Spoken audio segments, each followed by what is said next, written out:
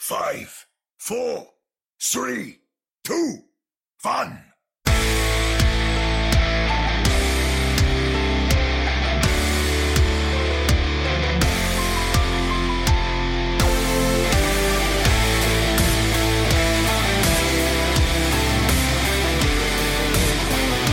Welcome to another episode of the Ready, Set, Pwn podcast, your premier source for everything to do with the Vancouver Titans. I am Chris, at Lightforce, the sweet and sultry voice that is going to be given a run for his money, joined virtually by Sam at Another Sam Chan and Omni at Omni Strife. Welcome, gentlemen, to our second ever live show. How goes it?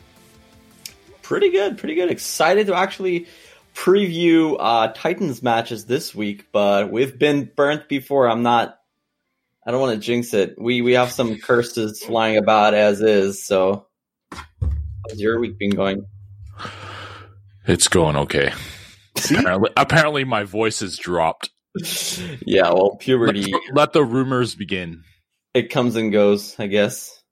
Like, you every so often, it sounds like normal Sam, and then it sounds like sultry Sam. You just got to match him. It's not a symptom, right? Your voice going lower? I don't know. I would say you inhaled helium, but that goes the other way, right? Yeah, what is the opposite of helium? Yeah, the reverse helium. Or is it all your guys' headphones? Somebody leave a comment in chat. Is my voice actually lower?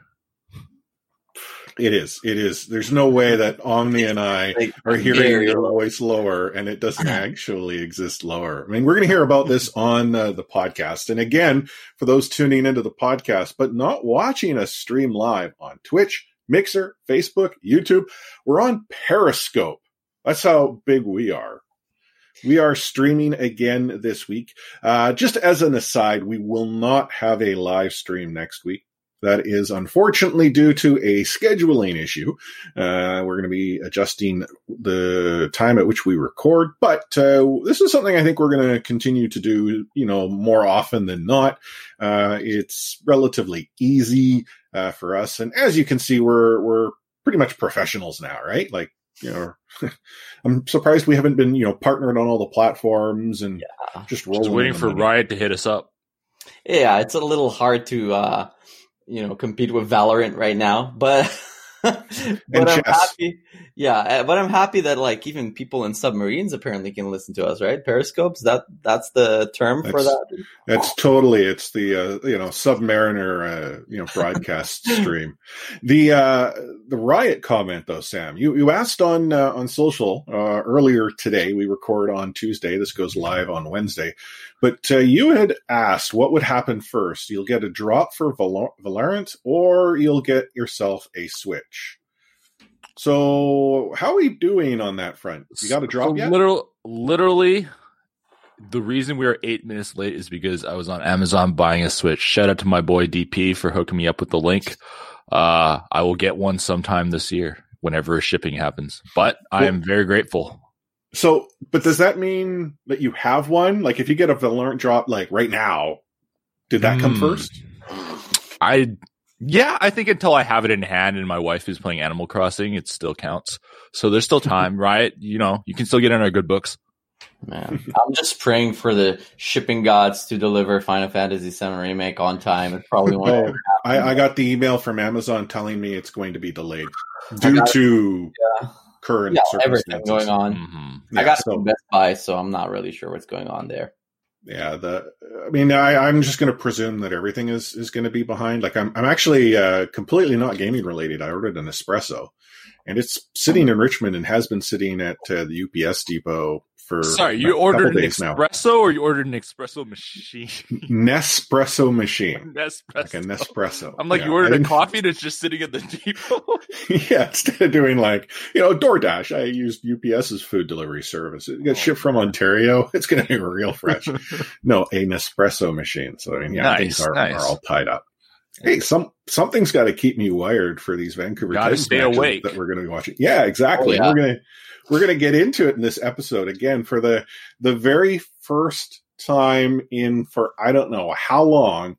We're previewing a Vancouver Titans match and hoping that it actually takes place. So we're going to get into that in the payload. Actual Titans previews. I don't even know what to say. Like, who plays on the Titans anymore? I don't know. So hopefully the two of you remember. And then as far as the rest of the league is concerned, we're going to be talking a little bit about the week that was, the week that will be, some news in the world of the Overwatch League itself. We have a new patch out with the game, and a slight schedule adjustment that took place, which is why we're still sort of kind of like, we're pretty sure things will happen, but not entirely sure. So, you know what? Let's not beat around the bush too much longer, and let's get ourselves into the payload. Moving the payload. Join me. Our Vancouver Titans are scheduled to play twice this weekend. It being week 10, they haven't played since week 2, I think, if memory serves me correct. It's been a while. But the Vancouver Titans are scheduled to play the Charge on Saturday at 3 a.m. Pacific. That is Saturday, April 11th, 3 a.m. Pacific. And then again on Sunday against the Hunters at 1 a.m. Pacific, Sunday, April 12th at 1 a.m. Now, I alluded to the fact that I'm going to have to highly caffeinate myself there to either one, stay up late or in turn wake myself up to watch. But before we actually do a preview, have you guys given any thought as to what you're going to do to approach the matches this weekend? Like, are you going to stay up, watch that 3 a.m. match, then go to bed? Or are you going to maybe catch a few Z's, get up a little bit early and then go back to bed? Or are you just going to go and, YOLO this over the course of the weekend? Well, I addressed that question. I think you have some audio issues and some people in chat can't really hear you, Chris. So I'll answer that. How am I going to approach these games? I think the game that's will be played at 1 a.m., I'll just wait for it because 1 a.m. is just like, well, we normally go to sleep around midnight as is. But for that one on 3 at 3 a.m., I think it's just a morning game, not really a night game. So I just might set up the alarm to wake up at 2:45 and watch it and just get back to work when I wake up because my work starts at around, I don't know, 7. It's a Saturday. It's a Friday, Saturday morning, right? Weird. Yeah. Well, yeah, Friday night, Saturday morning. So 100%, I'm going to just wake up for the 3 a.m. game. But that 1 a.m., I'm just going to wait for it. So I actually test drove the whole China game live system this weekend, and I tried to stay up. And the first game, the 1 a.m. is fine. It's totally fine. Obviously, you're a little bit tired. The casters are a little bit tired, but it's very doable. 3 a.m. is not doable. Like, by that point, you either don't care, hallucinating, or both. So for sure, I think I will just kind of break my bad habit of checking my phone first thing in the morning, all phones off, Discord off, and watch the VOD in the morning. If it was like another team's game, I would fall asleep for sure. But since it's the Titans, I'll be into it. I don't think there'll be any problems. See, the struggle for me, and I'm hoping that those on the live stream can hear me now. I did a little reconfiguration. I am positive you listening to the podcast will be able to hear me tomorrow. But the thing that is going to be difficult for me is that 3 a.m. because it puts me in this position where if I stay up late to watch it, I'm then going to bed afterwards, and in turn, hoping beyond hope that I can actually get enough sleep so that I can then function Saturday and then going into staying up late to watch the Sunday match. I have this, variable called baby force that, soon to be 3-year-old daughter of mine who does not understand that daddy needs to stay up late and possibly then sleep in. So again, this is going to be a struggle, and I guess the new reality, I'm going to hope that the Titans play more of these 1 a.m. matches than they do on the 3 a.m. side. Yeah. And, it would have been easier if Monday, was the holiday. This is the Easter weekend, and for many of us, we might get Good Friday off, but we don't necessarily get Easter Monday off. So we don't have that recovery day. Yeah. Anywho. I think it's a good time to invest in a TV in the bedroom because we just have one in the living room. Never had a reason for one in the bedroom, but maybe now will be at the time. My cat will probably wake me up at 3. That's around the time where he just hops into bed and starts walking around on my back, on my face. See how that goes.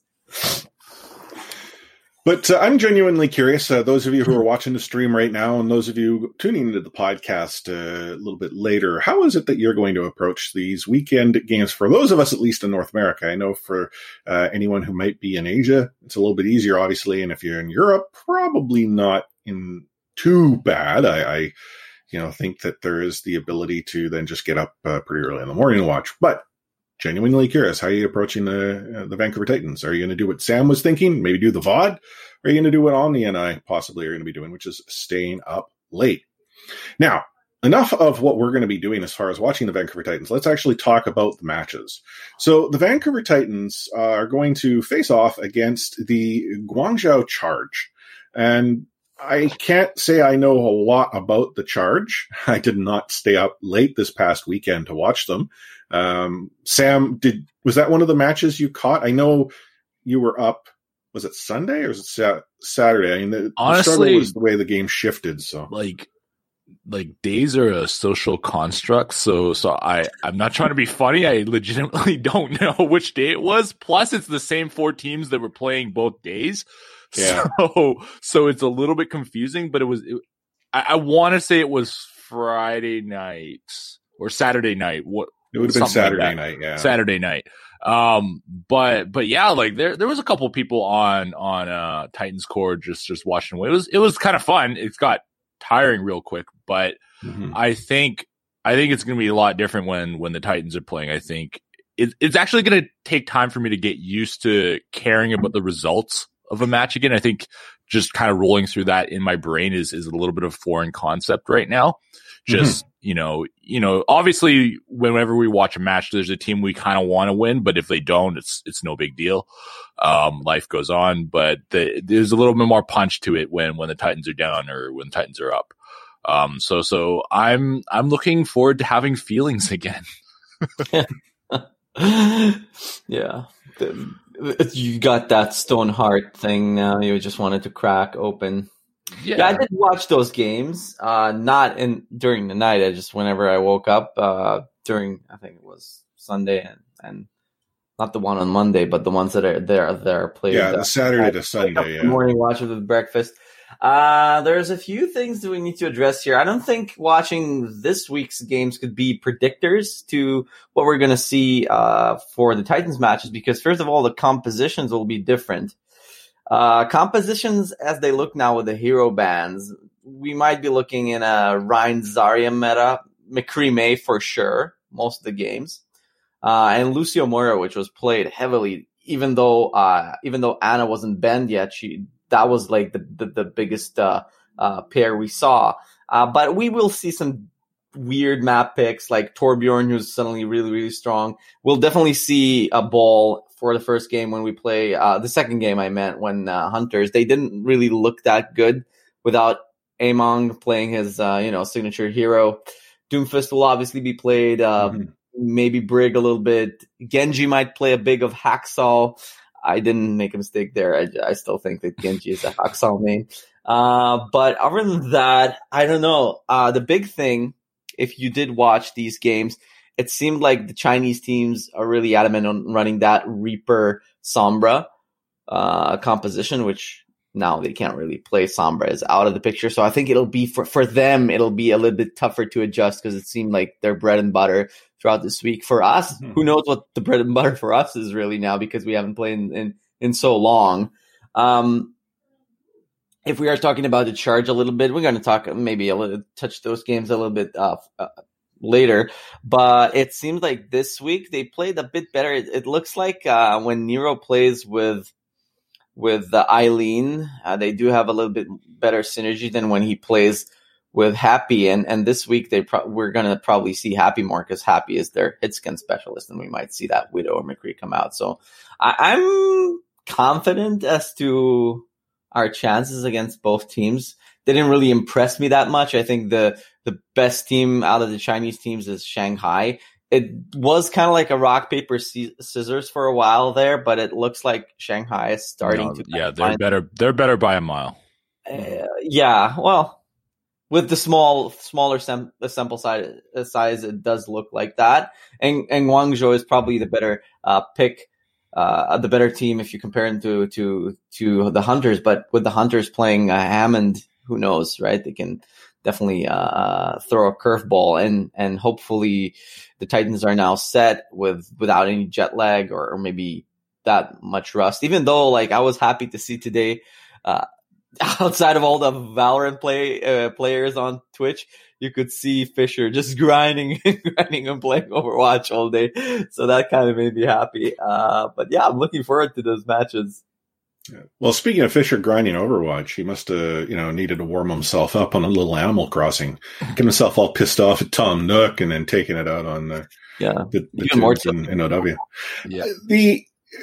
So I did not stay up late to watch those matches, and I'm actually surprised here. There was little Torb action in Asia because there was a ton of Torb in NA. A lot. Oof, it was definitely interesting. So the thing is, with McCree and May, I don't think it'll be like so much Torb like we saw this week, but it was interesting to see how good of a pick he is, because he always was like treated as this meme character who only like players in bronze and silver and gold play. But when you see players like top 500 players with that incredible mechanics and the backup from them teammates, that character can wreak a lot of havoc. So unless you're a DK, you cannot really stop a Torb, apparently, just from watching this week. Well, I was going to say, I mean, I've never seen so many hammer kills before. And you could tell they're totally going to go full hammer. What was it? Was Corey and who was it that was going at it? It was definitely against Dallas. Note was killed like 5 times. It was like Torb versus Torb, and in chat they were just going at it. It was Corey and who was it with the Fusion that was playing Torb? Gosh, I can't remember. Anyway, Carpe? Might have been Carpe. I just know, Torb is my new, second favorite. I actually think I'm predicting there's actually going to be more Far Mercy, because it definitely with the Hunters, because I called it out on chat at the time, like Jinmu's best character by far is the Pharah, and to hell with the meta, he should just play Pharah anyway. But I think for whatever reason, China doesn't seem like, it would be China, the region, they don't seem to like to play Torb, and a lot of Torb play was the counter Tracer and the Sombra. They'd rather mirror from just watching those couple games. So I feel like we're going to see Far Mercy actually as an alternative to what we just talked about with Widow. I think so, because normally you'd see a strong counter on the opposing team with a McCree or Widow, which we don't really have. Stitch. Yeah, but how much did he play the McCree? Even when we saw McCree, he did have some good showings. Well, we played just 2 games. So we obviously don't know. Like, we could see Stitch coming in as a soldier. I mean, we've seen him, last year, where the thought would be that, he'll be the McCree, the Widow, the Hanzo, and Tracer is also viable. Yeah, right. Like if we see a pharmacy though, I think that's where Soldier makes more sense than a Tracer does. But looking at these 2 matches, we know very little about the Vancouver Titans because it hasn't been a short time since they last played. If we rely on Reinforce in his power rankings, still got the Vancouver Titans at the top, though in this latest edition, he prefaced it by saying, they don't move because they've not played. So let's talk a little bit about this Guangzhou Charge match. Do the Vancouver Titans win this one? Do they win it easily? Or is this a matchup that we should be concerned about? I'm going to call this a close 3-1. Okay. For the Titans? Yeah. Okay. I'm going 3-1 too. Yeah, but even the maps we win, they're not going to be easy in my opinion. It's just that rust and just the nature of the games right now with the hero pools. A lot of fights are really determined by these split-second decisions or just by someone popping off. So I can see I can see Fisher clutch out a lot of these fights. Maybe our support duo, maybe Haxel. I feel like we have a little bit more talent spread out across the 6-player lineups that we can put up, but it's going to be a difficult match where our heart rate is going to go up for sure. Sam? Yeah, no, 3-1 for me too, but I already mentioned it last week, but I really like Eileen on the Soldier, actually. I think it comes down to a lot of the battle of the non-Annas. So Shu is known for being an Anna, Twilight's known for being a pretty good Anna, so it's how it comes down to how they adapt. And I think Twilight and Rue, Jae-Hong and Slime are a bit more flexible than their support duo. But Rio's actually really impressed me on the Rhine so far. I didn't really think much of it, and he was actually pretty decent. Yeah, Prong was good too. I'm going to say 3-2. And it's not because I think the Vancouver Titans aren't, that's what the Titans win. It's not that the Vancouver Titans aren't the better team. It's just that they're going to be rusty. Like you could argue, well, both should be, but the Charge have a weekend of play that the Vancouver Titans have not had in a long time. And I don't believe it's a fair argument to go and suggest that the Vancouver Titans, having played a few matches months ago, are somehow warm and ready to go, whereas the Charge aren't. So I'm going to say Titans 3-2. That takes us to the next match in the weekend, which was the Titans versus the Hunters. So is this an Omning Wrecking Ball special? Like, is that all we're going to see? Is it going to be just chaos from the Hunters?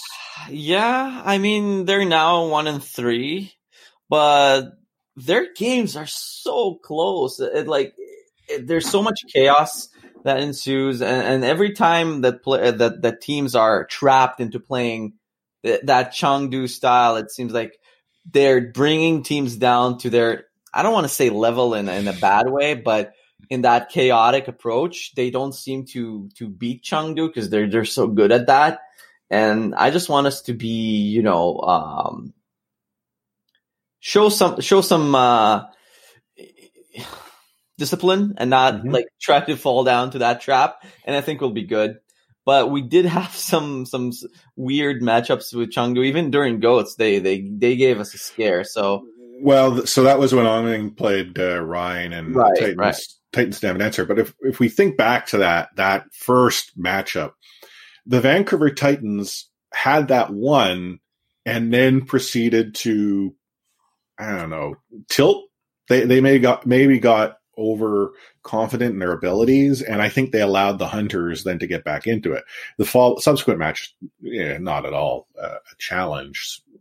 So I'm not going to suggest last year and this year have any parallels, but I feel that looking at these two rosters, I see this as being a much easier match. I feel the Vancouver Titans have the variety necessary with the current bands to adapt, as Sam had mentioned on the support line specifically. Sure, I think the Hunters can provide a little chaos up front, but I still see that this is in my mind, a 3-1 win for the Titans. Yeah, I agree. Like, the only position where there might be some risk is Jinmu and Haksal. Obviously, it's a good matchup for Haksal, but whoever is going to play against Sleeve, it's going to be a tough matchup. But other than that, I agree. I don't think the Hunters are a good team, but I am predicting a Hunters 3-2 win. Wow. They are very crazy right now. Spicy. That should be clipped. I'm not liking this prediction, but predictions are predictions, and now I'll either look smart or look like an idiot, and that's the way the ball rolls. But I don't like the Far Mercy matchup. The Titans have last season struggled against the Pharah and struggled against the Bastion, but I highly doubt we'll see Bastion just for whatever reason. And I think the Hunters are almost impossible to prepare for, but because it kind of feels like they don't know what they're doing until like 3 minutes before the match. In the 2 games that they played last week, they changed the support line completely. They just rotated out. I don't know if it was like a 3 minutes on, 3 minutes off hockey shift thing, but in that sense, it's just like, I think the Titans might underprepare. I'm making wild accusations by this point, but it's possible, right? Just because like you don't know what you're going up against, you don't know what they're going to play, then just roll with talent. And the Titans have the talent to pull it off, but I feel like they might actually end up tilting this. So 3-2 Hunters. There you go. Have at me. I would have gone for the 1-1 split for us. for this weekend only if it were still a Sombra meta, but because they're also like, pushing at straws and not really sure what to play because the Sombra was so prominent and we had a history of not really performing well against that, I think we're good with the 2-0. We'll see. I was going to say, like, when Stitch was playing Sombra in sort of the Sombra Goats meta that we saw last year, Stitch came in and he acquitted himself well. Where the struggle was when you had, so playing on the Sombra and right. They adapt. Sombra was not good. So I'm very confident on Stitch on the Sombra if it was a head-to-head, but that's not the case in this one. Mm-hmm. Who's going to start for the Titans, though? For what? For damage? I think who's going to start for tank? It's not going to be us, is it? Hey, I'm sorry, Sam, but you saw that clip I dropped in top plays. You were there to witness it live. But that's only when I'm buffing you with the late nano. I got so much value out of that nano. It's phenomenal. If you aren't sure what we're talking about right now, you need to go into Titans Core, check the Top Plays channel. You'll see a clip that I submitted, and it's all sorts of good fun. But before we take ourselves a quick break and dive into the fray, I just want to point out that Sam hates the Titans. That is not what the clip says. Please listen to the whole show. But no, in all seriousness, you've been seeing this, for those of you in the live stream, some messages about Extra Life. But for those of you who are listening to this podcast, we talked about the Extra Life campaign near the end of last season, but it's a campaign that's close to my heart. The simple premise behind Extra Life is that you play games, you heal kids, but it's a fundraising campaign to raise money for Children's Miracle Network hospitals in Canada and the United States. And we at Ready Set Pwn are personally looking to support the BC Children's Hospital Foundation, being that it's our local CMH facility. Now, one of the things that I would ask for those of you who have the ability to do so is to support us with a modest donation. And to do that, you just need to go to extra-life.org/team/ReadySetPwn, or if that link is too hard, it's bit.ly/2020 RSP Extra Life. Sorry, bit.ly/RSP Extra Life 2020. It's a good thing I wrote it down. But for those of you who are unable to provide the donation, I get it. Times are tough. The situation is extremely dynamic. All I'd ask that you maybe do is look for ways to support us. And one of the ways that you can is if you play video games and you have a broadcast account, whether it be on Twitch, Mixer, YouTube Gaming, Facebook, or maybe on Periscope. I don't know. Does Periscope have gaming broadcasts? I'm not sure. Join our Extra Life team, and you can do that at the same link as well. We will be taking part in Extra Life Game Day. You'll hear us talk more about it as the podcast goes on. Last year, we had some great times. A bunch of us playing Overwatch until Omni started singing. And, their singing was great. But, by then we were going sideways. And I know, a friend of the show, Manatee, he was, Manatee RFH, he was doing the 24-hour stream. And he did it hardcore. He did a full day of, work and then just started streaming for 24 hours. So actually no rest in between. So technically, a day and a half. But again, it's good fun. It's a great campaign. It's one that's, personal to me, but us as here at Ready Set Pwn. So what you can do to support Extra Life and BC Children's Hospital Foundation, we truly appreciate it. So we're going to take a quick break and dive into the fray.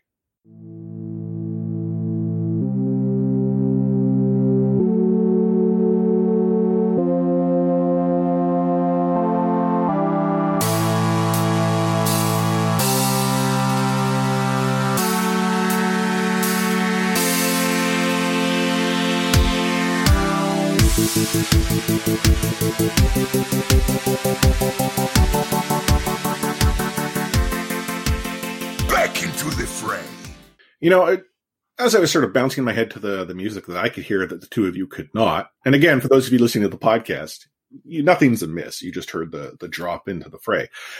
If we continue to live stream, I should maybe have a scene that creates something that entertains those who are watching outside of watching the absent-minded look of Omni and Sam as they wait for me to resume, knowing that they can talk again, and me bouncing my head and moving my fingers and dancing along to the music that I hear. I'm just saying, if we up the production value a little bit, it might be a good thing to have. I mean, we could do that thing where, Omni and I count down 3, 2, 1, and then we all listen to the clip together on our own separate devices at the same time. We could do that too. Or I could use some of the gear I have and actually have it set up so that it pipes everything through to everyone and what have you. But again, there are plenty of production woes in Overwatch League. We don't have to add our own. That's true. Ours is crisp already. Yeah.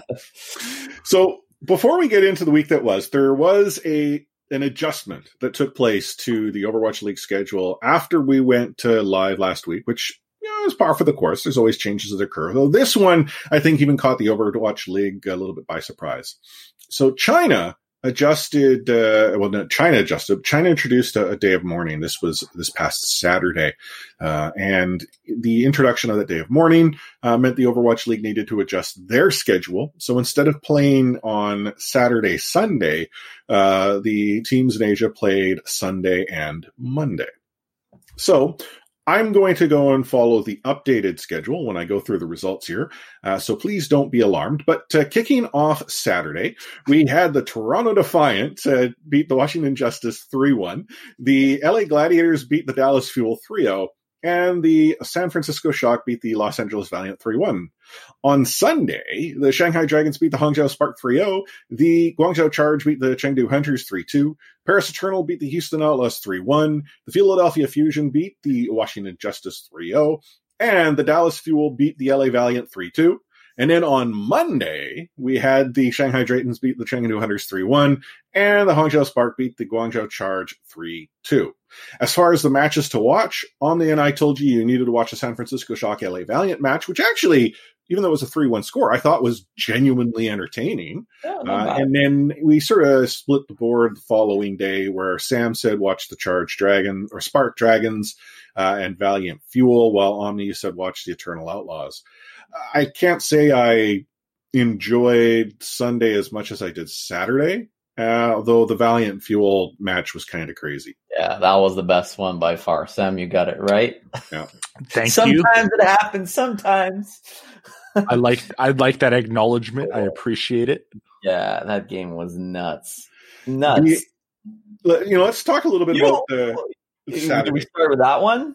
Let's just start with that match. The Fuel Valiant? Yeah, first of all, I think it was the first win from the Fuel in more than a year. Their last victory was in their homestand last year. Valiant finally falling apart like people predicted. Maybe not. It was kind of a tight match throughout. It was weird because DK said, okay, I know that Torb is a great counter to Tracer, but he just couldn't give a damn. I think he killed about 30 or 40 turrets throughout that match. So essentially every battle was 5 players from Dallas trying to fight a team fight, and DK was just flanking around trying to get the turrets out of the way. And then he had such great efficiency with his pulse bombs, and he just clutched out so many fights that they had no business of winning at all. It was nuts. It was one of the best carry performances I've ever seen. I don't know how good it is for Dallas to rely that heavily on a player like DK, so I'm not really hopeful for Dallas to keep that streak. But man, that guy was carrying so hard on Tracer. He was clutching out those lost fights. The Torp hammer kills on note were pretty nice. I liked seeing the chat. This time, no curse words there. We don't want to have to.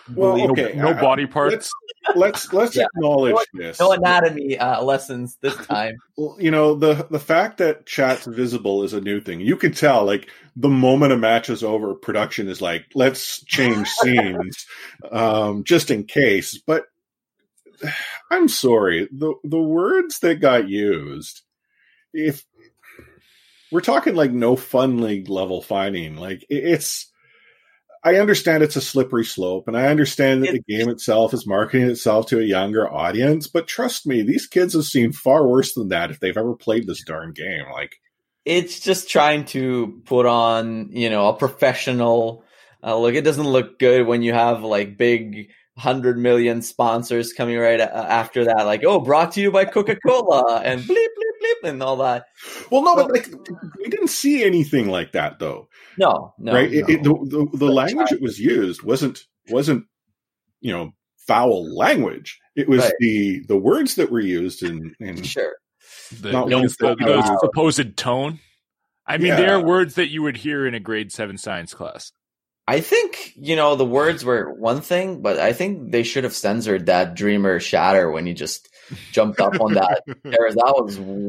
That was the point where you had to like take your kids out of the living room. That was disgusting. One of the best plays I saw. They're standing up there on this freaking balcony. He's just trying to hop from the payload onto that platform, and he just walks into them and just smacks them. Oh my goodness, that was a really, really good match. Throughout, it was really, really. And hey, look who they finally freed after 2 seasons. Harry Hook. He's alive. Right. He's still around. Him and Crimzo really looked well in that match. Him, Crimzo, DK, obviously. Doha was fine. Node had some good plays, but it definitely was a good match from the support line. So, riddle me this. The Dallas Fuel that I saw on Sunday were like an entirely different Dallas Fuel than I saw on Saturday. Is that the fact that they faced a very good LA team Saturday and a not so good LA team on Sunday? Like I feel it had more to do with the way Dallas approached the game than it was really the competition they faced. I think it was hard for them to play with all the tears in their eyes when they were just when they had to fight against their old teammate OG and we don't have that tank anymore. And he was so good in that match too. Yeah, I think Gladiators are a bit better competition than the Valiant are right now. Maybe, at least in that match. And we didn't see DK say, F it, and I'm going to go Tracer. They have a lot of talent. They're not as coached as well as I think Gladiators are. Even OG said in an interview this week where the coaching in Gladiators emphasizes the teamwork and synergy from between players more, where in Dallas it was just more, focused on. Let's watch Decay. Yeah, exactly right. Let's just hope that what was the reported number? What were the reported numbers? Like $300K a player contract that he was. I don't know, whatever it was. Teams were fighting a lot. It's almost like the instructions would have been like, if we all pylon and stay still, we can become walls for Decay to run around and stay alive. It worked. He finally justifies that big paycheck. So. Yeah. But I think, sorry, just on the field one more second. The reason we make fun of them so much is not because they should be the worst team in the league. Their roster is decent, average. I wouldn't say great. I'm not going to, overcompensate on one game, but they have some standout players. And we saw, I keep mentioning, this is probably the third time I've mentioned it, against the Shock in the first game of the season eons ago. They looked pretty good. Yeah. And they're capable of playing like that. The problem is, much like many years of us being Canucks fans, they show up when they show up, and when they don't, they look terrible. And that's why, us not being fans of the field specifically, and plus, their coaching staff being more arrogant, blah, blah, blah, all the noise and all that stuff. It's just so much easier to make fun of them versus, say, season 1 Shanghai Dragons, when they were more pitiful than anything. And it was kind of bad to make fun of them. You mentioned the Shanghai Dragons, and I just wanted to mention that it's very similar when a team comes from this really, really awful, abysmal season. And despite the fact that they brought in so much talent, there was a time there in season 2 where everybody was still waiting on them to win a game. So there's, I don't know what you're going to call it, like a scar tissue or a cocoon. You got to drop off all the dead skin. So there's this culture of winning that you got to make the players believe that they're on a good team, and it takes a while. So maybe it's like a first step in the right direction. Maybe some more, weaker teams that they need to play against and win. I'm not sure, but they do have some talent there, and hopefully they find a system that works, not just waiting for Decay to kill 3 people every fight. So just to quickly scan through on Saturday, Defiant looked decent against the Justice. The Defiant team that we're seeing this season looks better than the one we saw last season. I think even Sam would You're concede just that trying point. to like disregard the fact that the curse might have been broken. What curse? They've been winning. Well, I was They so got- far from that match, I don't even know the score. have you seen Tropic Thunder? They're the team playing the team dressed up like the other team. No, the other thing, you never go full attack torb. And that's what Corey did. Like every map it was attack torb.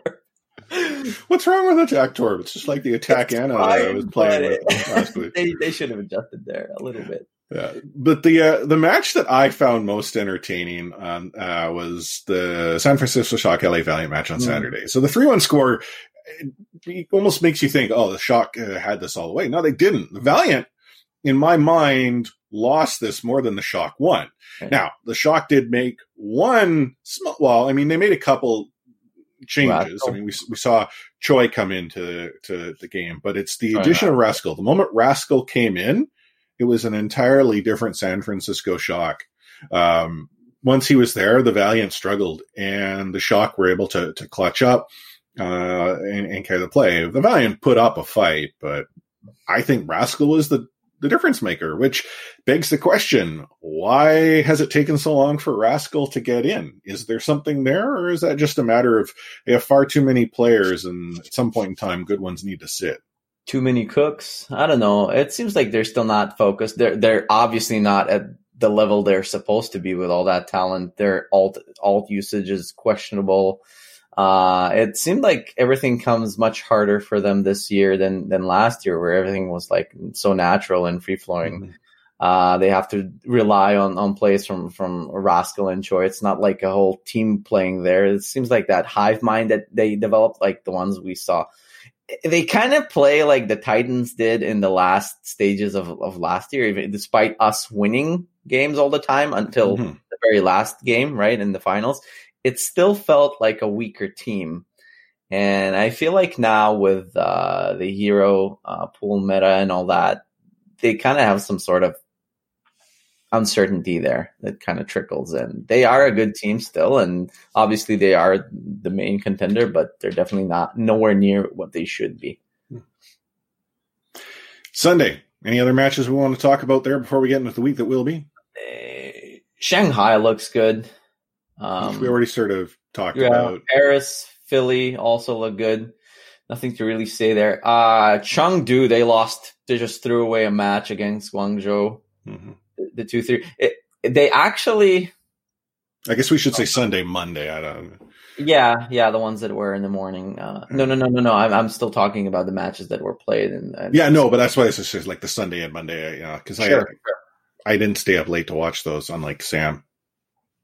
Lip is looking really good on Shanghai. Back to that game, I think he's the one that really carries the load. Everybody was expecting the flooded deadlift all the time, but it seems like he was actually a difference maker against the Spark. He's a really good Sombra. He said he played poorly on the Sombra that day. But he was getting an ult like every 40 seconds or something like that. Yeah, well, his expectation, it's every 35. Yeah, I guess the other Sombra, who was it, Bazzi or... No, it was Bazzi. I think it was Bazzi. Dora was on whoever it was not as good. Yeah, I don't even remember. It doesn't matter. So let's get into the week that will be. So first and foremost, we sort of talked about it already when we were talking about the bans in the payload. But banned this week are D.Va, Reaper, Sombra, and Anna. This week, these were not chosen by a cat. No, they were chosen at random. I actually thought the way that Nicholas brought they actually brought some semblance of professionalism to it. But I'm not knocking the entertainment value of having your cat, ban May. So, who's playing this weekend? Well, kicking off the weekend at 1 a.m. Pacific is the Hangzhou Spark versus the Chengdu Hunters, followed by the Vancouver Titans and Guangzhou Charge at 3 a.m. 1 p.m. Pacific is the Philadelphia Fusion versus the Paris Eternal. 3 p.m. is the Houston Outlaws against the Boston Uprising. 5 p.m. is the Washington Justice and Dallas Fuel. Then on Sunday, kicking off the evening, morning, whatever you want to say, is at 1 a.m. the Chengdu Hunters and your Vancouver Titans. 3 a.m. is the Shanghai Dragons and the Guangzhou Charge. At 1 p.m. is the Houston Outlaws, the Toronto Defiant. 3 p.m. is the Philadelphia Fusion, the Atlanta Reign. And then at 5 p.m. is the San Francisco Shock and LA Gladiators. As far as the matches to watch, I told everyone that they need to watch the Hangzhou Spark Chengdu Hunters match. Not because I think it's going to be a good one. It's because I'm going to be watching it if I'm going to stay up and watch the Titans at 3. Omni, you said to watch the Justice Fuel on Saturday. And then you and I both agreed to watch the Shock Gladiators on Sunday. Sam, no idea what he's going to watch this weekend. About that Washington Justice Dallas game, I selected before that Philly against Paris because that's obviously a good matchup between two good teams. But then I thought, well, I want to see Decay kill turrets again. So hopefully we'll see some of that. Okay. If we see more Torb this week, I would be completely shocked. And I'm not talking about situational Torb. I think, you might see a situational Torb, but like this past weekend, attack, defend, payload, control, hybrid didn't matter. Torb seemed to be the answer. Like it was unreal. Aardvark pays off. No, this week I'm entirely focused on the Titans. So if I want to watch more matches, I'll just rewatch the Titans matches. It's a good plan. Yeah. But again, we're curious for those of you who are going to be staying up late or getting up early. How are you approaching these Vancouver Titans matches or really these Asian matches if you're wanting to watch those teams? I know for some of you, the time might be convenient, but for those of us in North America, it's a little more difficult. So let us know at Ready Set Bone on Twitter and RSP Cord or in Titans Cord, or you can drop us an email and all sorts of other ways to get in touch. As far as Overwatch League news, probably the biggest news based on events, we're not going to get too much into the issue itself, is that the Boston Uprising have terminated the contract of Muffin. And he did some things that he may or may not be fessing up to. He shared a long explanation. I was trying to think of another adjective to describe it. I did not get through all of it. You're not the only one. It's a sad situation. I mean, it's obviously, I'm not trying to take away from its potential impact. It's not something that anyone really wants to see, especially when it comes to like a top tier game like this. And what is it with the Uprising? Like, this is now strong curse. Yeah, like I don't know what else to say. I mean, I think, Sam, I'm going to steal your words that you had dropped in Titans Cord, but everyone is responsible for their actions. And it has yet to occur to me that he has really owned up to them. And whether or not, maybe it's allegedly, but the Uprising terminating the contract, that doesn't just happen. Contracts, you just don't go and say, yeah, sorry. There needs to be some mechanism to allow that to take place. Right. And it might be very team sided, where it's like a morality clause or a clause that allows, like, if you put, bad press on us, we're going to send you away. But sure. I'm sorry, it's not looking good. And I don't think you return from this. Like, here is someone who is going to be a pro video gamer. Like, this type of situation, no other organization I can ever imagine wants to touch us with the 20-foot pole. Nor you should return. Yeah, that's a good decision by Boston. But it's like, on the Uprising, I think we keep saying that they're cursed, but like, I put some responsibility on them too, right? Like, we talk a lot about what are the Titans doing for its players.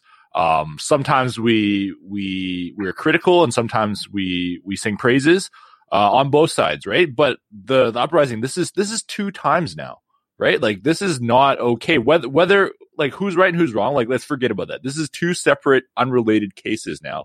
So what are the Uprising doing to educate its players to become, first of all, professionals, but secondly, like, they are teens, they are young. Like, you're teaching them to become adults.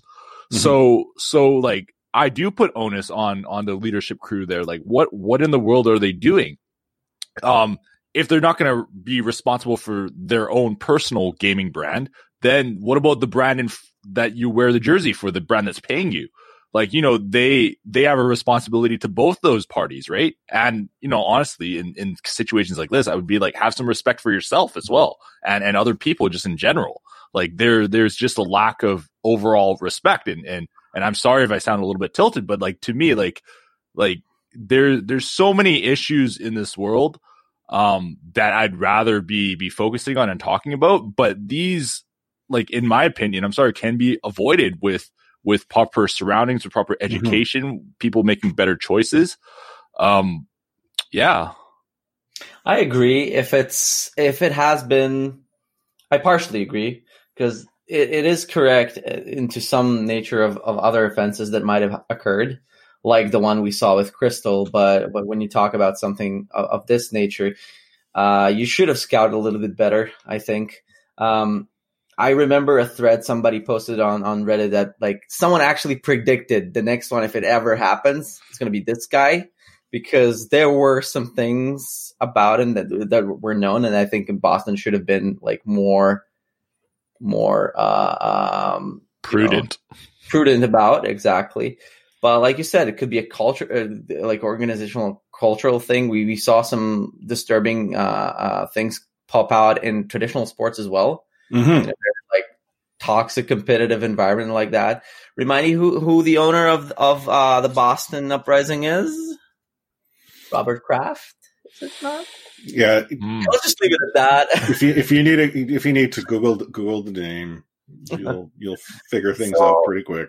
Maybe it did have some impact, maybe it did not. It's just like, you know. Well, no, but I think that, you know, it's not we're not trying to suggest that this is happening, but it goes to where there is smoke, there is often fire. Right. And that often then also, from an organizational perspective, speaks to the organizational culture. And I think, you know, this sort of reinforces what we've heard from the Vancouver Titans is, here's what we want these kids to be. We want them to be professionals, but we want to set them up for success beyond where they are today, and providing them, you know, the educational support, the wellness support. Like, it's just, there's a way to go about it. And I think the Titans are by far on the right path. In any organization, in any role, whenever like an organization brings a person on board, especially if it's like in a very like elite level of a role, like the top 1% of the entire population, you got to vet these players a little bit harder. Or candidates. Yeah, and think about how hard we were on the Fisher signing, right? Like, right or wrong, whatever works out, whether Fisher works out or not, like, you know, the fan base was on the team, and the team made sure, hopefully, did its due diligence. And what was that over? Him being toxic, him tilting, like him leaving the team, like all stuff that's, you know, more performance-based, yeah, more performance-based, much more artificial than the stuff that we're talking about right now, right? Yeah. So it's unfortunate. Yeah. The other changes that we're seeing in the league, I mean, it's sort of hand in hand. We saw a number of retirement announcements, which may or may not be tied to the fact that Valorant is currently gone into beta, private beta, for those who are lucky enough to score one of the, you know, few keys that seems to be available to those watching on Twitch. But we've seen a drastic change on the tier 2 scene. I mean, we would have to go an entire podcast to outline everything that has happened. But the one note that I had in our notes here was that the Toronto Defiant have dropped the Montreal Rebellion. So that was their tier 2 academy team. Why this, you know, is a topic that I wanted to get into is, one, you know, me, Toronto Defiant, I like talking about them, but I think it's indicative of where the Overwatch League currently sits. There is a lot going on in this world. There's financial instability that's taking place from an organizational or a league perspective. And here you have, you know, a team that went out or an organization that went out and acquired all of these properties, suddenly deciding this is a cost center that we no longer wish to support. And, you know, we talked a lot about this going into the season, how Toronto is really trying to sort of slap that maple leaf on their chest. They had the Canadian roster. They were really, you know, trumpeting the fact that they had the Canadian Academy team. And now they've just said, yeah, we pulled the plug. And I mean, the team's done. Like the majority of the players retired. It's unfortunate. There are like a lot of things that go into that. Like you said, there's this new game coming up, so everybody's super excited. I'm not sure if everybody was like going out and on Twitter if it weren't for Valorant saying, announcing the fact they're retiring from the video game, which is kind of silly. Like I think XQC was actually the sane voice in the room when you just said on the stream, I don't see what they're doing. Like, why are you announcing that you're retiring from this game? But for Tier 2, we always knew it was like very hard to support as is, even when things were going well. And as we know, COVID and everything else is having such a huge impact on everything. You think the G League, the second league for the NBA, is doing well right now? You can bet that they're not doing great. It's always Tier 1, and somewhere like underneath, it's Tier 2 is not really underneath Tier 1 in terms of financial stability. It's always way lower. So these are the first things to get hurt the most. We're actually lucky to even have Overwatch League not canceled entirely on us. So it's expected. It's unfortunate, but hopefully once everything goes back to normal, these teams find that financial platform or stability to build off of. But as is right now, I think it's very, very knee jerky in terms of, boohoo, Overwatch is a dead game and all that. But we don't know what Valorant is going to turn into. It might be a really fun game, but it might be, but it's not Overwatch. Like, I've talked about this in previous episodes. I struggle when blanket statements are made about this is the such and such killer. I mean, how Apex was the Fortnite Battle Royale killer. Right. And these games come and go. And Overwatch, while it doesn't have that same following it used to, it's still there in a way because people really, really like it. I think Dr. Disrespect actually said something about, and he came into Overwatch fairly recently. He's stuck somewhere in like silver and gold. He said like, well, it's hard for someone to spectate, and he compared it to Valorant. It's a really fun game to play, despite the fact that he's really suffering in that game a lot. It's a game that you love and hate in a way, and I don't think like Valorant has that. It's something that's really hard to point at. Is it the visual design? Is it the characters? But it's you hate yourself for it, but you'll play like 20 games and you want to just break your computer. But at one game you get that just goes perfectly, it's like it's worth everything. And I think it's also similar in a way, and even more so when you watch when you spectate the sport as a viewer. As for Valorant, I did have those streams open in the background, and I do want to get that key, and we're not going to all try it out. But man, it's rough just looking at other people play it. Yeah. Well, it's not built. It's not built for a spectator. So it's not. People say, it's an Overwatch killer. It's not. It's not close to Overwatch. It's more in line with CS with some some skills. Animal Crossing's an Overwatch killer. Overwatch, Overwatch, I mean, will come out and and the thing to consider, Overwatch as we know it today is in the downswing. Overwatch 2 is on the horizon, and so long as Overwatch 2 is on that horizon and we're getting closer to it, we're sort of in this sort of lame duck period with a game that's not dying. It's going through an evolution. It's a metamorphosis that's going to take place. And there are people who are finding sort of the new and shiny. Valorant, I'll play it. It's not my type of game. I was never into CS. CS was not my style of game whatsoever. In fact, like back in the day when my brother and I would play it, my brother, who was really good at the game, essentially used me as bait.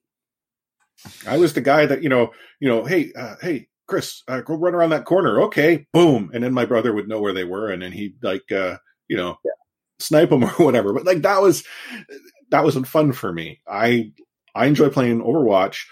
I enjoy the game, but it's the people I get to play with. It's when we're playing together, we're doing stupid stuff. When friend of the show Smit Storm, when I announced to him, I'm going to go do something stupid, he's like, oh my god, please, stupidity.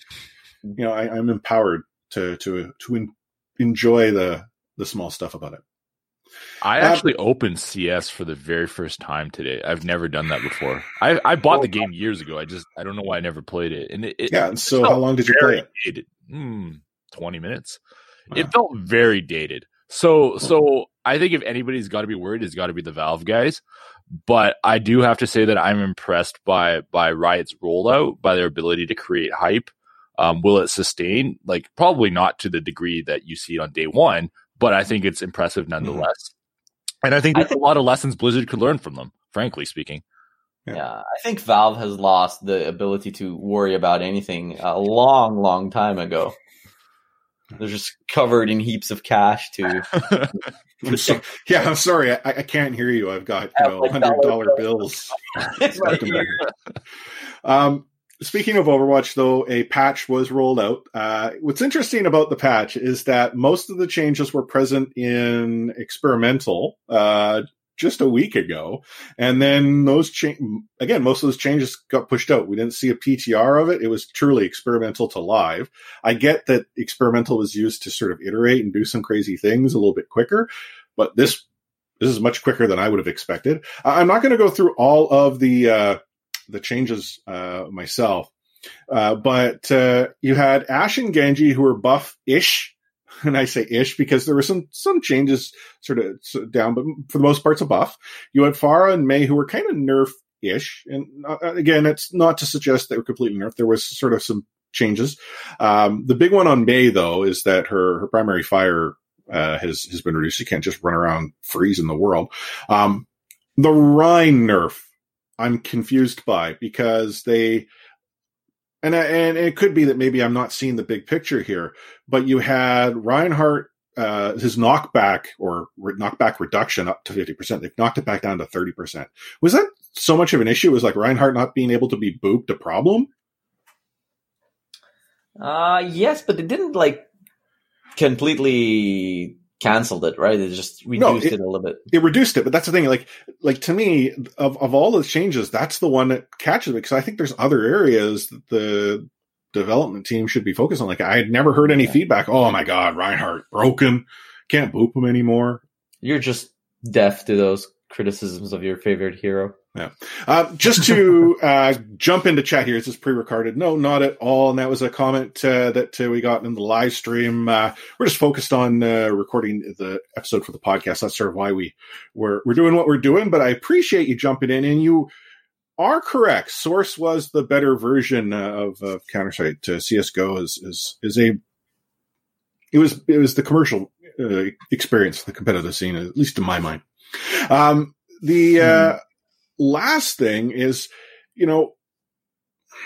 where it stands right now, are we going to continue to see these minor tweaks? Do you see any major change? I mean, we have a new hero coming that I would imagine results in some form of balance change, but this is the new world, right?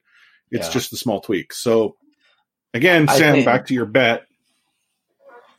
Just saying. Hey, if Overwatch 2 comes out, I'll talk about the Defiant for an entire episode.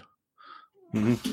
Yeah, I think it's part of Echo just coming in, the Ashe buff for a certain. She's not really seeing any playtime despite hero bans and whatnot. I really like playing Ashe. I think it's a long time coming, this buff. Yeah, I'm happy about it. I really don't like Ashe. I don't like Bob either. Can I mute you? See, this is the thing. Is like between a McCree and an Ashe, I prefer an Ashe. And not that I'm good at either one of them, but I prefer especially when I hit Mr. Heroes, if I get an Ashe, I'm like, oh, fun. Let me go and, empty an entire rifle cartridge into nothing because I can't hit the broadside. And then it takes like a week to reload. Exactly. So here we are at the end of the episode. For those of you who tuned into the live stream, again, thank you for tuning in. For those of you who have yet to tune in, I hope that you do in the future. We aren't going to have a live stream next week, and again, is due to some scheduling changes that we're having to make, but we will have a regularly scheduled podcast episode that you will see go live Wednesday, high noon Pacific, as they normally do. Now, before I go and ask for those final words of wisdom, just a few things or housekeeping items I'd always share each and every episode. The first one is about reviews. If you go and review our podcast on Podchaser, and the easiest way to do that is to go to podchaser.com/RaceHypnon. They actually have a sort of fundraising campaign that will donate a quarter to the United States Meals on Wheels COVID-19 fund for every review left. And then if we reply to that review, another additional quarter is donated. Now you might think, a couple of quarters is not a whole lot, but see, the power of you at the Force of Nature, leaving those reviews for our podcast makes those quarters add up. And it's not just our podcast that you can review on Podchaser. You can review any other podcast that you might listen to, so long as it's there. So I encourage you to go to podchaser.com/ReadySetPwn. The incentive, Podchaser's donating some money for the next essentially week and a half. And the second bonus is that, as we are apt to do, we will read that review verbatim on the following episode from the review being left. It could be a great review. It could be a horrible review. We'll read them all. And the only change that we might make is to the language that you might use. Because again, I would prefer that we don't go and get ourselves put in the explicit category of any of the podcast apps that you're listening to. Now, if you want to hear yourself on a future episode, the easiest way to go about that is to send us a message. Now, there are two different ways to go and send a message. The first one is by using a phone. You can dial 1-604-409-3324. That's 1-604-409-3324. You can send a text message, or you can drop us a voicemail. Or if you want to do it straight on any device that you happen to be using, go to voicelink.fm/ReadySetPwn. You can send us a message there, text message. You can also record a message that we can then in turn play in a future episode. Thoughts on the podcast, thoughts on something we said, thoughts on the fact that Sam hates the Titans suddenly and we don't quite understand why. Pretty much there is nothing in the way of you sharing some of your own words of wisdom. So, as we are wrapping things up, what final words do you wish to share with all of our listeners there, Ani? MA Nerf flattens the curve. It does, doesn't it? It does. Sam, how about you? I'm going to quote our good friend Daybach Owl. Just remember that there are two types of owl players right now, Valorant or Animal Crossers. As for me, thank you for obviously tuning in each and every week. I also want to give a huge shout out to all of you that helped us break the 9,000 download barrier. We are well on our way to the 10K mark. It is phenomenal, the amount of support that we've seen from you, our listeners.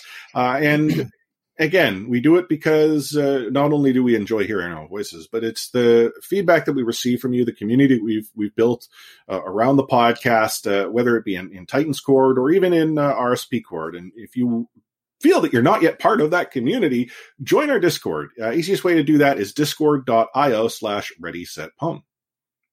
So, on behalf of myself at Lightforce, also known as Chris, Sam at another Sam Chan, who still needs his key to Valorant, and Omni at OmniStrafe, I'm going to sign off this episode with those magical two words, catchphrase.